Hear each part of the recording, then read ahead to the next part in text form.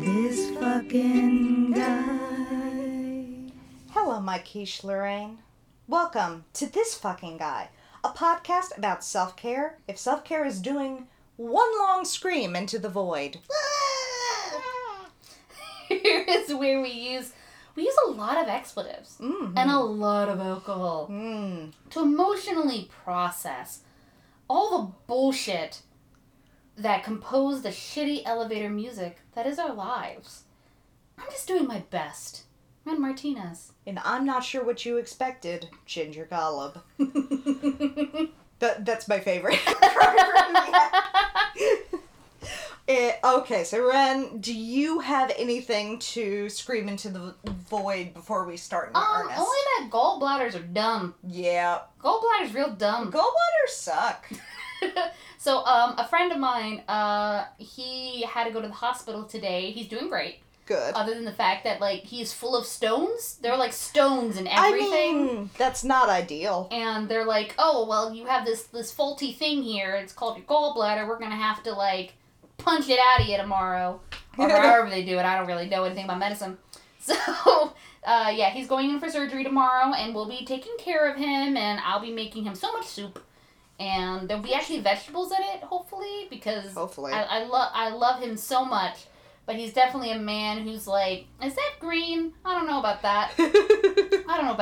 And he's definitely at your mercy. He can't go anywhere. I mean, this is a man that once turned down my delicious chickpea curry. Delicious chickpea curry. It is delicious. I did have heartburn for 2 days, but it's so good. Well, he was like, it has too many carbs in it. And he proceeded to eat Vienna sausages out of a can. And I'm like, that's not the main concern here. Sir. Carbs is not the problem. There's a problem here. It's not carbs. It's not carbs. Oh, boy. So, yeah. So I'm wishing him the best, but gallbladders are a useless organ. They pretty much are until it's time for me to go to a carnival and get a corn dog, and I'm just like, oh. Oh. So I guess a cool club that you and he can be part it's of. not that I literally cannot eat it. It just means that, like, hey, do I have anything else to do today except for poop? Just schedule it in. Just like, yeah, here's my agenda for today. Yeah. Corn dogs later, indisposed. Yeah, I suppose, like, young and cool people, like, if they know that they're gonna go to a club and take Molly or something, they, like, set aside the day after to just, like, be depressed because it depletes your brain chemicals and shit.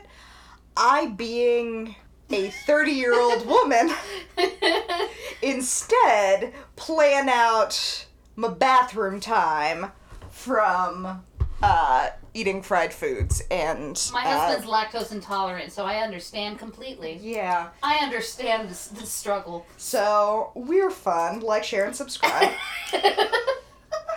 Adulthood's great. Adulthood. What could go wrong? Alright, Ren. You ready to hear about Dead Asshole? I suppose I am. I've opened a new Bold Rock, which, again, at this point, we've drunk so much, I'm like, sponsorship, please. Give me money for drinking. Or just free Bold Rock. Or just free Bold Rock, honestly. Yeah. That wouldn't be too bad. That would be pretty sweet. As our podcast social media maven, you want to reach out? Oh, sure. Oh, let's see what happens. So, do you remember last Dead Asshole when we talked about Woodrow Wilson, the Espionage Act? Right, yeah, because he was a racist prick that was also like, are you criticizing me, sir? Fuck you, jail. Are you a commie? Are you a communist for saying slightly improvements would be good? Oh, yeah. Roy Marcus Cohn. I don't know this man. This Marcus is fun. Cohn. Like, it's the kind of name that I was aware that I had heard the name before, and then last weekend my dad was like, you need to do this one, and I'm like, let me look at it. And then I was like, what the fuck? Alright. I mean, I really appreciate that Ginger's dad is listening to all the episodes. Shout out Ginger's dad. Yay. And giving us feedback and giving us people to yeah, get into. yeah, for those of you diehard this fucking guy heads. We don't have a name for the 12 people who listen to our podcast, but if anybody was keeping track, the proposed cocktail recipe for an old sport right now is orange Gatorade and gin. Oh, God. So if anybody has anything better to Please have suggest, something better. please Oh, God. contact us. That went in a direction I was not expecting. Thought I was gonna be delighted. Oh, you didn't get the email I forwarded you? Babe, I'm not. I'm out of the loop. Anyway, why don't we continue with Mr. Cone? Let's not talk about the fact that I haven't checked my email in like a week and a half. Oh, okay, because also, like, I am holding you responsible for the fact that my dad asked me what finger blasting was.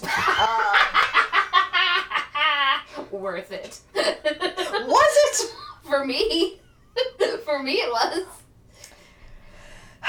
Roy Cohn was born in New York City on February 20th, 1927. His mom was a woman named Dora Marcus, and his father was a judge named Albert Cohn. And they Sounds were like a judge. very wealthy and influential, and raised up little Roy in a Park Avenue appointment. Nope. In a Park Avenue apartment. That's different. It's different than a Park Avenue appointment. It's the Bold Rock talking. It's okay. Bold Rock is talking.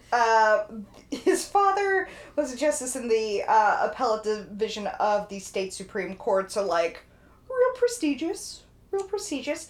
Fancy. And he was the one-time protege of the Tammany Hall boss, Ed Flynn. Tammany Hall being basically just, like, corruption, background politics.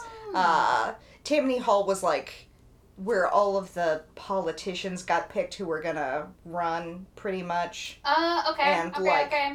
Corruption, early 1900s, New York. Think of it that way. Cool. Not an era that I know a lot about, other than I've seen Newsies. It was great. Yeah. An insufferable young Roy was precocious and Precocious. Yep. and liked to impress his friends by telephoning famous family friends such as Mayor William O'Dwyer on the spur of the moment to make small talk. What a... Ugh. What a little douche. What a dickhole. My oh God. Like, this is not an 8-year-old I would want to ever be around. His mother especially doted on him and bragged about how he was so clever. And unlike many of our previous dead assholes, TM, Roy was very close to his family and liked to name drop his daddy and his uncle, who owned a toy train company, and that's as much as I'm going to get into about that, to get stuff. He also lived at home until his mother's death in 1967 when he was 40. Now, Oh, wow. Okay. Now, I assume that this was, like, part-time living at home because he was definitely doing stuff in Washington, but, like, just keep that in I mean, your back as a pocket. millennial and someone who has moved back into her parents' home as an adult, like, I would also say, like, no judgment there. No judgment. But I'm guessing it's not because he was poor and covered in student loan debt. Cohn graduated from Columbia Law School at the age of 20. Oh, boy. Yeah, precocious little scamp. A little Little precocious. scamp. He had to wait until he was 21, though, to be admitted to the state bar. And the day he was admitted, he used his political connections to get on the staff of the United States Attorney in Manhattan. So I feel really bad for everybody who's in that office because of course they have to say yes, but I was like, this fucking upstart little nonsense, no brain kid who doesn't know shit. I have no photographic evidence to confirm it, but I have to assume he was wearing suspenders. And a bow tie. Mm-hmm. Oh, this is just where we're starting. But do you know my father? It's Do you Draco know my Malfoy. puppy? It's Draco Malfoy. My Yes, father would know about this. Basically. As an assistant United States attorney specializing in subversive activities, he was soon to come to public attention as a boy wonder. Oh, that's never gone wrong. It's never gone wrong for a young man born to entitlement and privilege and riches, like, Do you was ever hear- lauded. Do you ever hear anybody called a boy wonder that 40 years later they flash back and they're like, yep, still doing great. Still Still great. Nope. Nope. As an assistant U.S. attorney, in Manhattan. He helped secure convictions in a number of well-publicized trials of accused Soviet operatives. And helped prosecute 11 members of the American Communist Party for preaching the violent overthrow of the U.S. government. Oops, don't check my Facebook.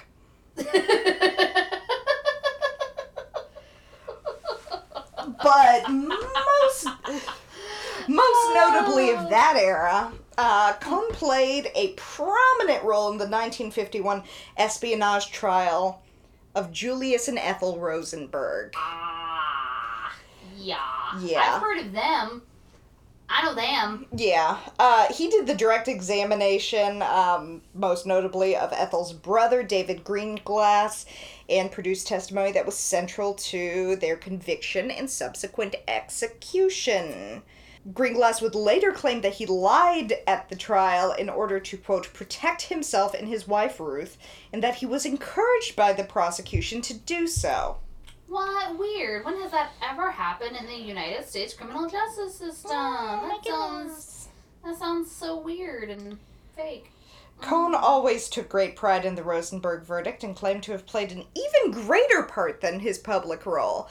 He liked to tell people that he and the judge would just talk about this a little bit on the side, outside the courtroom, and that the judge listened to his recommendations, to execute these two people.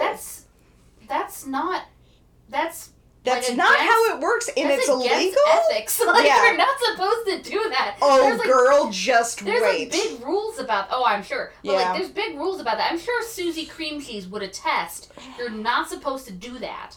Yeah, staff attorney Susie Cream Cheese. This one's for you. But Cohn specifically stated in his autobiography that Judge Kaufman imposed the death penalty based on his personal recommendation. No! Why would you admit that? I mean, I guess you're both really proud of the fact that, guess what? 2 people were murdered because of me, yay! But also, what a breach of ethics! Why would you immortalize it? Well, and because of all this bullshit, the way history has turned was yeah, they probably did it or did some of it, but the prosecution was so corrupt that they still shouldn't have been convicted. Right? They just had such a boner for, killing communists. It didn't matter what the actual evidence was. They were just gonna wiggle that boner around and slap justice with it. Ugh. Wing, wing. In an interview with... I didn't write this down, but I think it was the New York Times. Cohn was interviewed about this well after the fact. The reporter writes, "At this point in the story, Cohn smiled broadly and told me, with obvious pride, that since the FBI knew Julius was guilty and he would get away with it if they played by the rules, the FBI enhanced evidence, got witnesses to improve their stories, and worked hand in hand with the judge." I mean, where's the lie, though? Where's the lie? I mean, you're not supposed to say that part out loud, yeah. Cohn. You're supposed to... Roy, my friend. Roy, my boy. You're supposed to keep that part quiet. You're supposed to keep it on the down low. You're not supposed to say it big and broad and to the New York Times. But, alright. But the Rosenberg trial brought him, and he was 24. He was 24. We have a lot of legal interns who, have not figured out not to wear, Lululemons to the office that are older than 24. They still don't know how to do a PowerPoint presentation. They still don't know how to do a fucking Christ. PowerPoint. We love you, interns, but you don't have to read everything. You don't. The Rosenberg trial brought the 24-year-old Cohn to the attention of FBI Director J. Edgar Hoover. Oh no, that fucking guy. Who recommended him to Joseph McCarthy. So everyone here's just a winner. Just wait. McCarthy hired Cohn as his chief counsel and chose him over Robert Kennedy, which I didn't even know he was involved in the McCarthy hearings. I guess I should have, but... I mean... Yeah. Cohn became known for his aggressive questioning of suspected communists.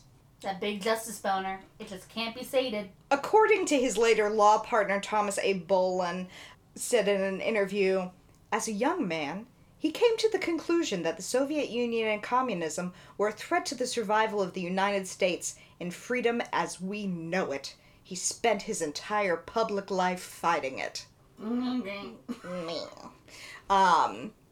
It should be noted, and I guess I'll get into this a little bit later, this guy was like a registered Democrat, and this was like post-Southern Switch, and like maintained his status as a Democrat for a really long time, despite some bullshit we gonna talk about. Well, admittedly, like, I mean, Democrats also, as someone who is independent but obviously leans left, Democrat Party has also been all up in that Cold War shit. They were also, like, hard into that, like, commie blah, blah, blah, blah stuff. And still can be. So, you know, that's not entirely surprising. Cohn preferred not to hold hearings in open forums, which went well with McCarthy's preference for holding executive sessions and off-the-record sessions away from the Capitol in order to minimize public scrutiny and to question the witnesses with relative impunity. It always goes well when you're like, hey, we're on the side of justice. That's why no one can know what we're doing. That's what justice means. Cohn played a major role in McCarthy's crusade against communism, as I'm sure you can imagine.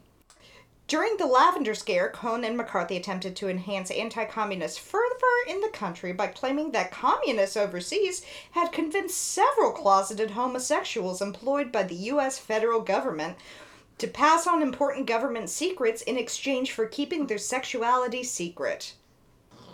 There's no evidence that this ever actually happened. No. Wasn't it? I think it was Eisenhower who, Girl, we gonna get into it. Well, no, I feel like Eisenhower was part of this Lavender Scare, right? And what... You might be talking about the exact next thing I'm talking about. Talking about the lesbians? No. Okay.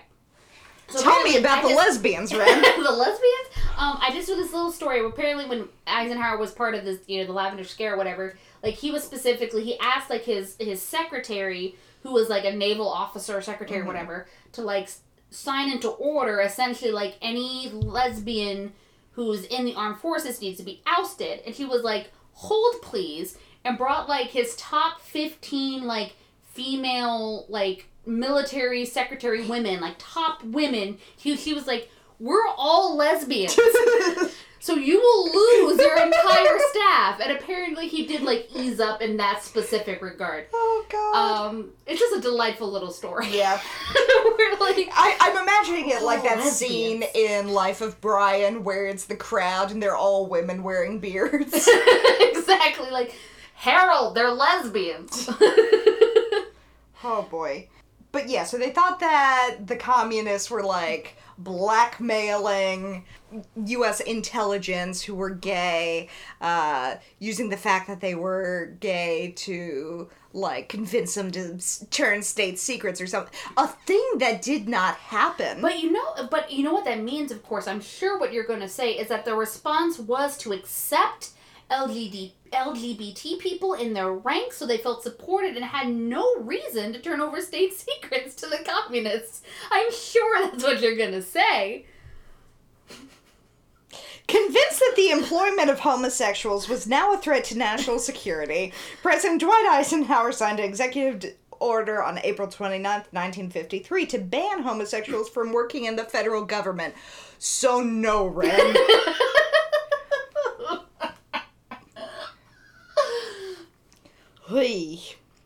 McCarthy and Cohn were ultimately responsible for the firing of scores of gay men from government employment and strong-armed many opponents into silence using rumors of their homosexuality. Cool. Homophobia's always been a thing here. Always been a thing here. Cohn invited his friend G. David, I think it's pronounced Skeen, I'm gonna pronounce it Skeen, is Schine. I believe in you. So it's either Skeen or Shiny. And I'm gonna go with Skeen. An anti-communist propagandist to join McCarthy's staff as a consultant. Their friendship eventually led to McCarthy's downfall. As they plowed through investigations of the State Department and the Voice of America, relentlessly trying to sniff out communists and their sympathizers, Mr. Cohn, Mr. Skeen, and Senator McCarthy, all bachelors at the time, were themselves the target of what some called reverse McCarthyism. There were snickering suggestions that the three men were homosexuals. I mean, that's not okay, but still. And attacks such as that by the playwright Lillian Hillman, who called them Bonnie, and Clyde. Like, it's super burn. not okay, but it's comeuppance, and that's why we enjoy it so much. I mean, I don't really appreciate, again, there is that sort of, like, really gross idea that, like, oh, people are only homophobic because they're closeted, which is really gross and not true. But, like, I do think, like, mockery is one of the best ways of fighting, like, fascism and discrimination and shit like that, so I do appreciate a good mocking. So when Skeen was drafted into the Army in 1953, Cohn made repeated and extensive efforts to procure special treatment for Skeen. He demanded that Skeen be given light duties, extra leave, and exemption from an overseas assignment. At one point, Cohn is reported to have threatened to, quote, wreck the Army if his demands were not met. You know what? You gotta deal with love demands. That conflict, along with McCarthy's accusations of communists in the Defense Department, led to the Army-McCarthy hearings of 1954, during which the Army charged Cohn and McCarthy with using improper pressure on Skeen's behalf. And McCarthy and Cohn countercharged that the Army was holding Skeen hostage in an attempt to squelch McCarthy's investigations into communists in the Army. They just messy. They just real messy. During the ensuing month-long Senate extravaganza, Army Counsel Joseph N. Welch became a popular hero. McCarthy came across on television as just The worst. And his reputation basically never recovered. Representatives of the Army and members of the Senate committee insinuated that Cohn had lobbied the Army in this matter because he and Skeen were, in the snide words of the committee's counsel, quote, warm personal friends. That's 50 speak for gay! So Mr. Cohn and Senator McCarthy were cleared in 1954 of the Army's charges, but the public just went, nope, we are not into this. And so in December 1904, Senator McCarthy was formally censured, and Cohn resigned from McCarthy's staff that same year and went into private practice, where he had a 30-year career as an attorney in New York City. Well, good for him. Good for him, and that's the end of... No. What a short episode! I thought he'd already accomplished all the bad shit that he could accomplish. In 1973... the Justice Department accused Donald Trump of violating the Fair Housing Act on 39 of his properties. Oh, no! The government... Oh, no! Oh, no! The government alleged that Trump's corporation quoted different rental terms and conditions and made false no-vacancy statements to African Americans for apartments it managed. Representing Trump, Cohen filed a countersuit against the government for $100 million, asserting that the charges were irresponsible and baseless. Oh man, you know what I really appreciate is that, like, I mean, obviously we're doing this podcast for like self-care to scream about like the people and things that are the fucking worst. And we've brushed over our current president, but we really haven't, like, dove in, and I appreciate that you are taking that dive. I appreciate you've broken the seal. It's gonna be a pretty shallow dive into Trump, because, like, one of the sort of philosophies behind this fucking guy is that we're not gonna cover history's greatest monsters, and I think time will show how that one turns. I mean, we're really, yeah, but I appreciate that you've broken the seal. Yes. So to speak. So Trump and Cohen's countersuit was unsuccessful. Trump settled the charges out of court in 1975, saying he was satisfied that the agreement did not, quote, compel the Trump Organization to accept persons on welfare as tenants unless as qualified as any other tenant. So, like, the Trump Corporation was required to send, like, a list of vacancies to the New York Urban League and civil rights groups and give the league priority for certain locations. So, like, some good stuff came out of it. If that turned out to be a bad thing, I didn't look into it, like, don't at me. Oh, my face is melting like an Ark of the Covenant. In 1978, the Trump Organization was again in court for violating terms of the 1975 settlement. Yeah, sounds real.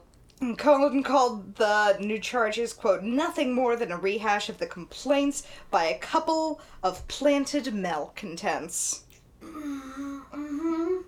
In the early 80s, picture it, the early 80s, cocaine is flowing through the rivers of New York City. It's Wall Street fucking everywhere. Yeah. Just like fucking models and cocaine everywhere. Trump was in his 30s, and imagine the damage that 30-year-old Trump could do.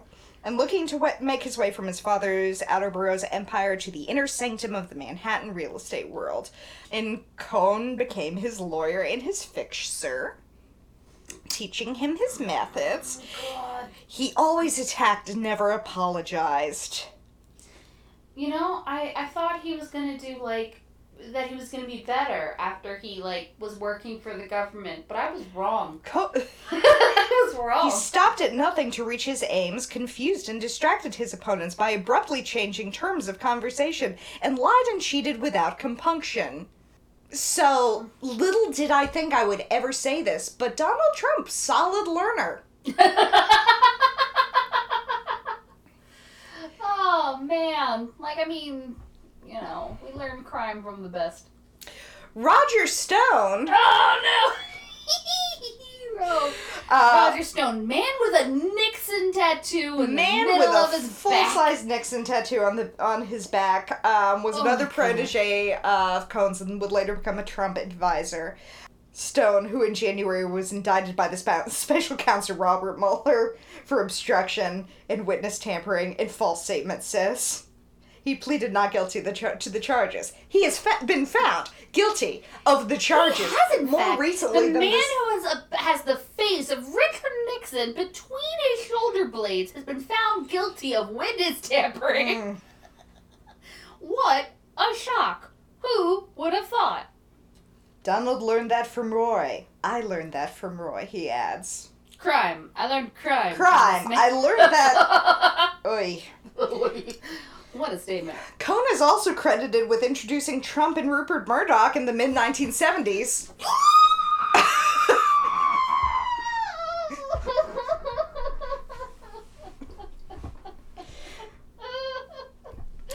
I wonder what could go wrong from that. You know how they say, like, there's those thought experiments of, like, if you could go back in time to kill baby Hitler, would you? And there's a lot of those specifically about the people who've committed those acts. Mm-hmm.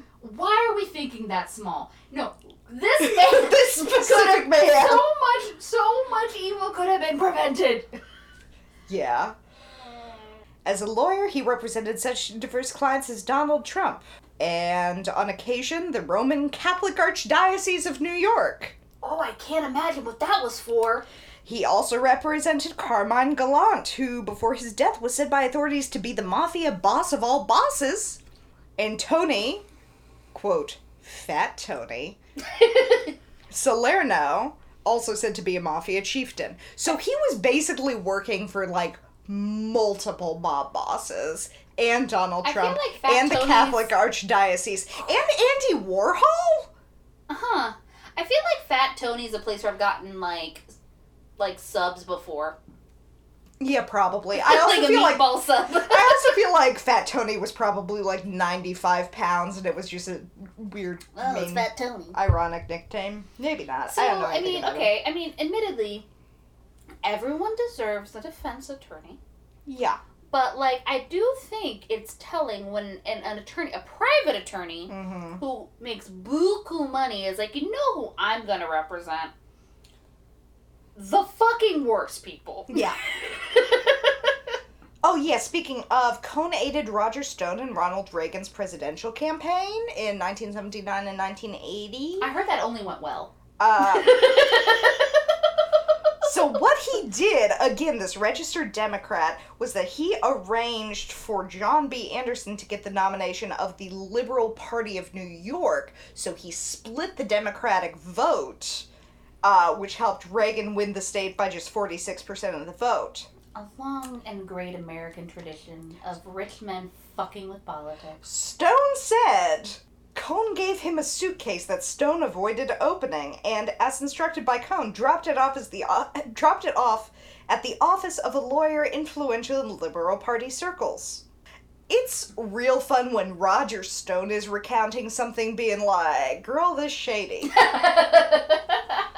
Dude, if Roger Stone, a man with the face of Nixon tattooed on his back, thinks you're shady, you fucking shady. This is the first episode where I've screamed into a pillow. Mm-hmm. The first one. But I'm dying. Oh, do you need the screaming pillow? Oh, I will take the screaming You pillow. might... I hate to use my back pillow. But yes, I would prefer the specific screaming pillow because... Oh my god. Ugh. If again, like, if we could go back in time and we could right so many wrongs. Yeah, we're not done. I know. Cohn paid himself an annual $100,000 salary, which was extremely modest for a lawyer at his level, but he lived like a millionaire by drawing on an expense account that in effect picked up the tabs for his cars, homes, and entertaining. He said anything he owned would only be grabbed by the government, which had income tax liens against Cohn totaling $3,187,381 dating back more than 25 years by the IRS's count.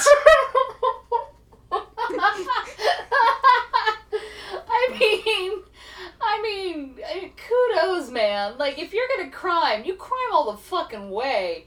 Like, he's like, you know what? I'm gonna fucking help Donald Trump be racist against his tenants. I'm gonna fucking, like, you know, fuck with elections. And I ain't paying no goddamn income tax. Fuck you.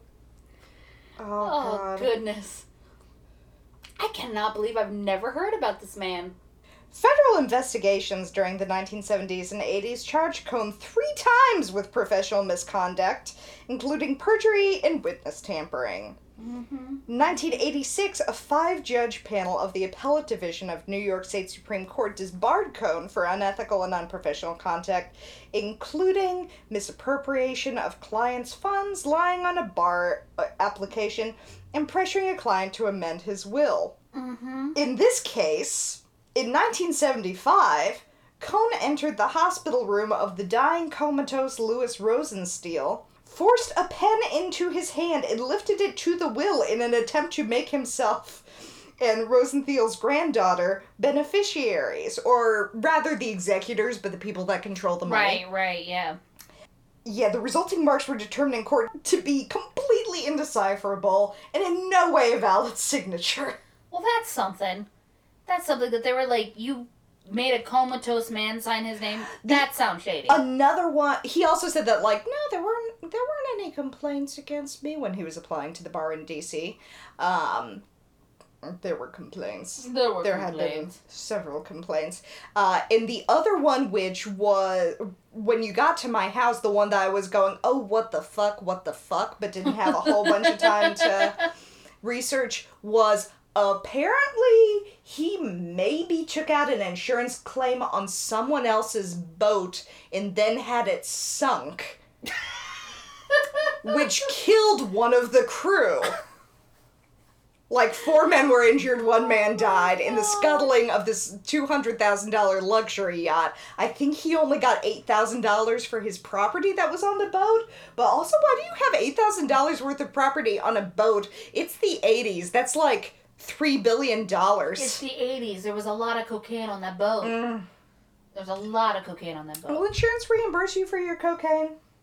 I mean, why not? I don't know that it won't. It's for my general well-being. So, in reporting on his disbarment, the New York Times reported that, quote, for much of the last 2 years, Mr. Cohn has been hospitalized with what he has described as liver cancer.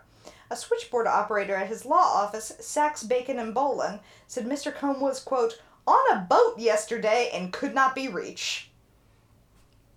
Cohn himself said that he was disbarred because, quote, the establishment bar hates my guts, and called his accusers, quote, a bunch of yo-yos out to smear him. A bunch of yo-yos? A bunch of yo-yos. That does sound like a man who was born in the 20s. He's a yo-yo, I say. So yeah, during his career, Cohn was indicted and acquitted 3 times and maintained close ties with Democratic leaders in the New York area, often with cardinals of the Roman Catholic Archdiocese. Again, you just can't, and you haven't explicitly said it, but, like, you cannot veer away from this child fuckers. Nope. You have to at least gloss over it at some point. He and his law partner were close to President Reagan, and they were said to have influence in the appointment of federal officials, including judges at the local level. Oh, God. In 1984, Cohn was diagnosed with AIDS and attempted to keep his condition secret while receiving experimental drug treatment. He insisted to his dying day that the disease was liver cancer. He died 6 weeks after he was disbarred. Yeah, Bet Reagan didn't really like that. Your buddy Reagan. Well, he not a big fan. continued to his death from HIV/AIDS to deny that he was gay, yet he got special treatment from the Reagans, who were very guilty of ignoring the AIDS epidemic, but gave special treatment to their friend Roy Cohn at the National Institutes of Health. Them so much. It's rare. I mean, it won't be every day, but, like, you know, I won't think about it. But then, like, a week or 2 will pass, and then just, like, something will happen, and I'll be sitting there, and I'll be like, fuck Ronald Reagan. Yeah. Fuck him. I hate him. So he had like cousins and ex-boyfriends who confirmed that he was gay after the fact, but my favorite quote, and pretty much what I will leave it to, is actually from Roger Stone on this one, which in a 2008 article published by The New Yorker, Jeffrey Toobin quotes Roger Stone, quote, Roy was not gay. He was a man who liked having sex with men.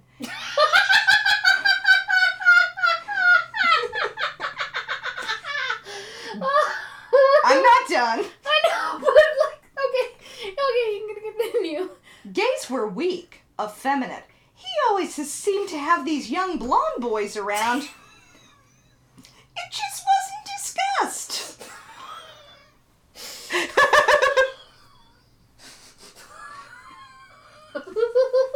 So, again, this guy was responsible for, like, ruining the lives of hundreds of gay federal employees during the Lavender Scare. Just guys being dudes. Just Now dudes he being guys. wasn't gay, Just though. Guys being gay.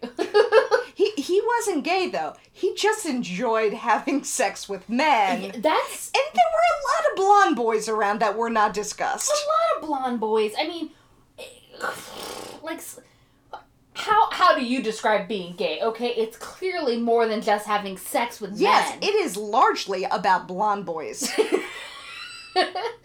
Someone watched Rocky Horror Picture Show and really was into gold lame shorts. So, again, Oh my goodness. he died on August 2nd, 1986 in Bethesda, Maryland, of complications from AIDS at the age of 59.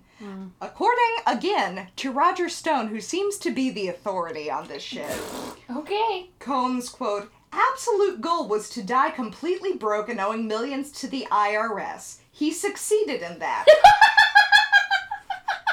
That's some big dick energy, though. Like, I can kind of appreciate that. He was like, fuck you, don't get my money. Roger Stone is an awful, awful man who has done terrible things to this country, but sometimes he's funny as shit. Oh my goodness. He was buried in Queens, nearly 2 decades after he had become almost overnight a nationally known personality for his role in the McCarthy hearings. Cohn predicted that even if he died at age 100, his obituary would be headlined, quote, Roy Cohn dead was McCarthy investigations aide. He was close. I got that information from a New York Times obituary titled, Roy Cohn, aide to McCarthy and fiery lawyer, dies at 59. And fiery lawyer. And That's such a fiery nice lawyer. way to say a giant tool. Yeah. A dramatic and controversial man, Cohn inspired many fictional portrayals after his death. Probably the best known is in Tony Kushner's Angels in America, which portrays Cohn as a closeted, power-hungry hypocrite haunted by the ghosts of Ethel Rosenberg. And much better than he deserved in the HBO miniseries he was played by Al Pacino. Yeah, I mean, all that first stuff tracks. I don't know about haunted. He sounded pretty into the fact that they were executed. Oh yeah, no, I don't think that he was actually really haunted by it, but fucking into artistic license. Yeah, I mean, fair. You want to create a nuanced character. Well, and like whether or not Julius Rosenberg did it, I don't think that there's anyone that thinks that Ethel was guilty from the little bit that I know about the trial. But yeah, I mean, like, again, this seemed like a man who, like, guilt was a foreign concept. Mm-hmm. So, I've just got 4 self-care tips for you. Ooh, I definitely need self-care because I've screamed quite a bit during this episode. Tip number 1, be gay. Tip number 2, do crimes. Tip number 3, get tested for HIV/AIDS, like, on a regular basis if you're sexually active. And tip 4, register to vote. Vote. Vote. Go vote. Good God. So, thank you, Daddy, for... Thank you, Ginger's dad. I appreciate this submission that gave me heart palpitations.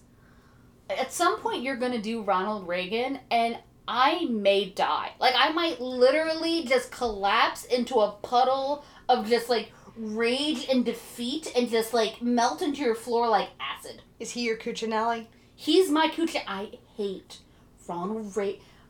This is not what the episode's about. But every once in a while, I mean, me and my father love each other, but also sometimes have a complicated relationship.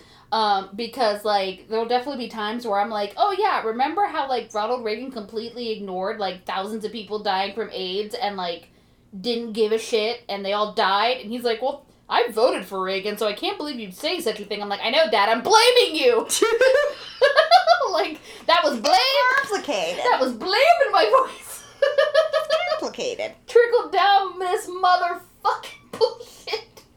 Wow, what a piece of shit. Yeah, I thought you might enjoy that. I got really excited when I was researching. My dad was just like, have you looked up Roy Cohn? And I was like, no. And he was like, because he, like, was Trump's lawyer and also tried the Rosenbergs and McCarthy. And I was like, hold my beer. Hold my beer. I mean, that was a journey. I'm educated. I'm informed. He's the Forrest Gump of bullshit. He just was there at, like, every moment of the bullshit. And again, I appreciate your self-care tips. I practice them every day. Be gay, do crimes. Mm-hmm. That is my motto. Yes, queen. So that's going to be all for us this week, folks.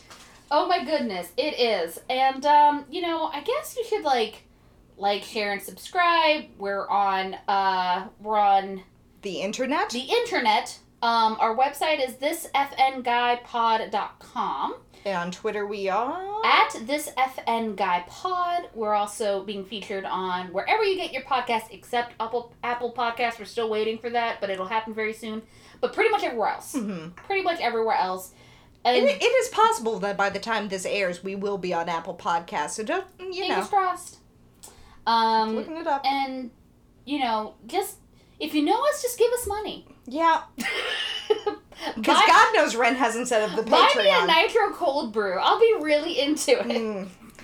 As always, I'm Ginger Gottlieb. I'm Ren Martinez. And here's a bonus self-care tip.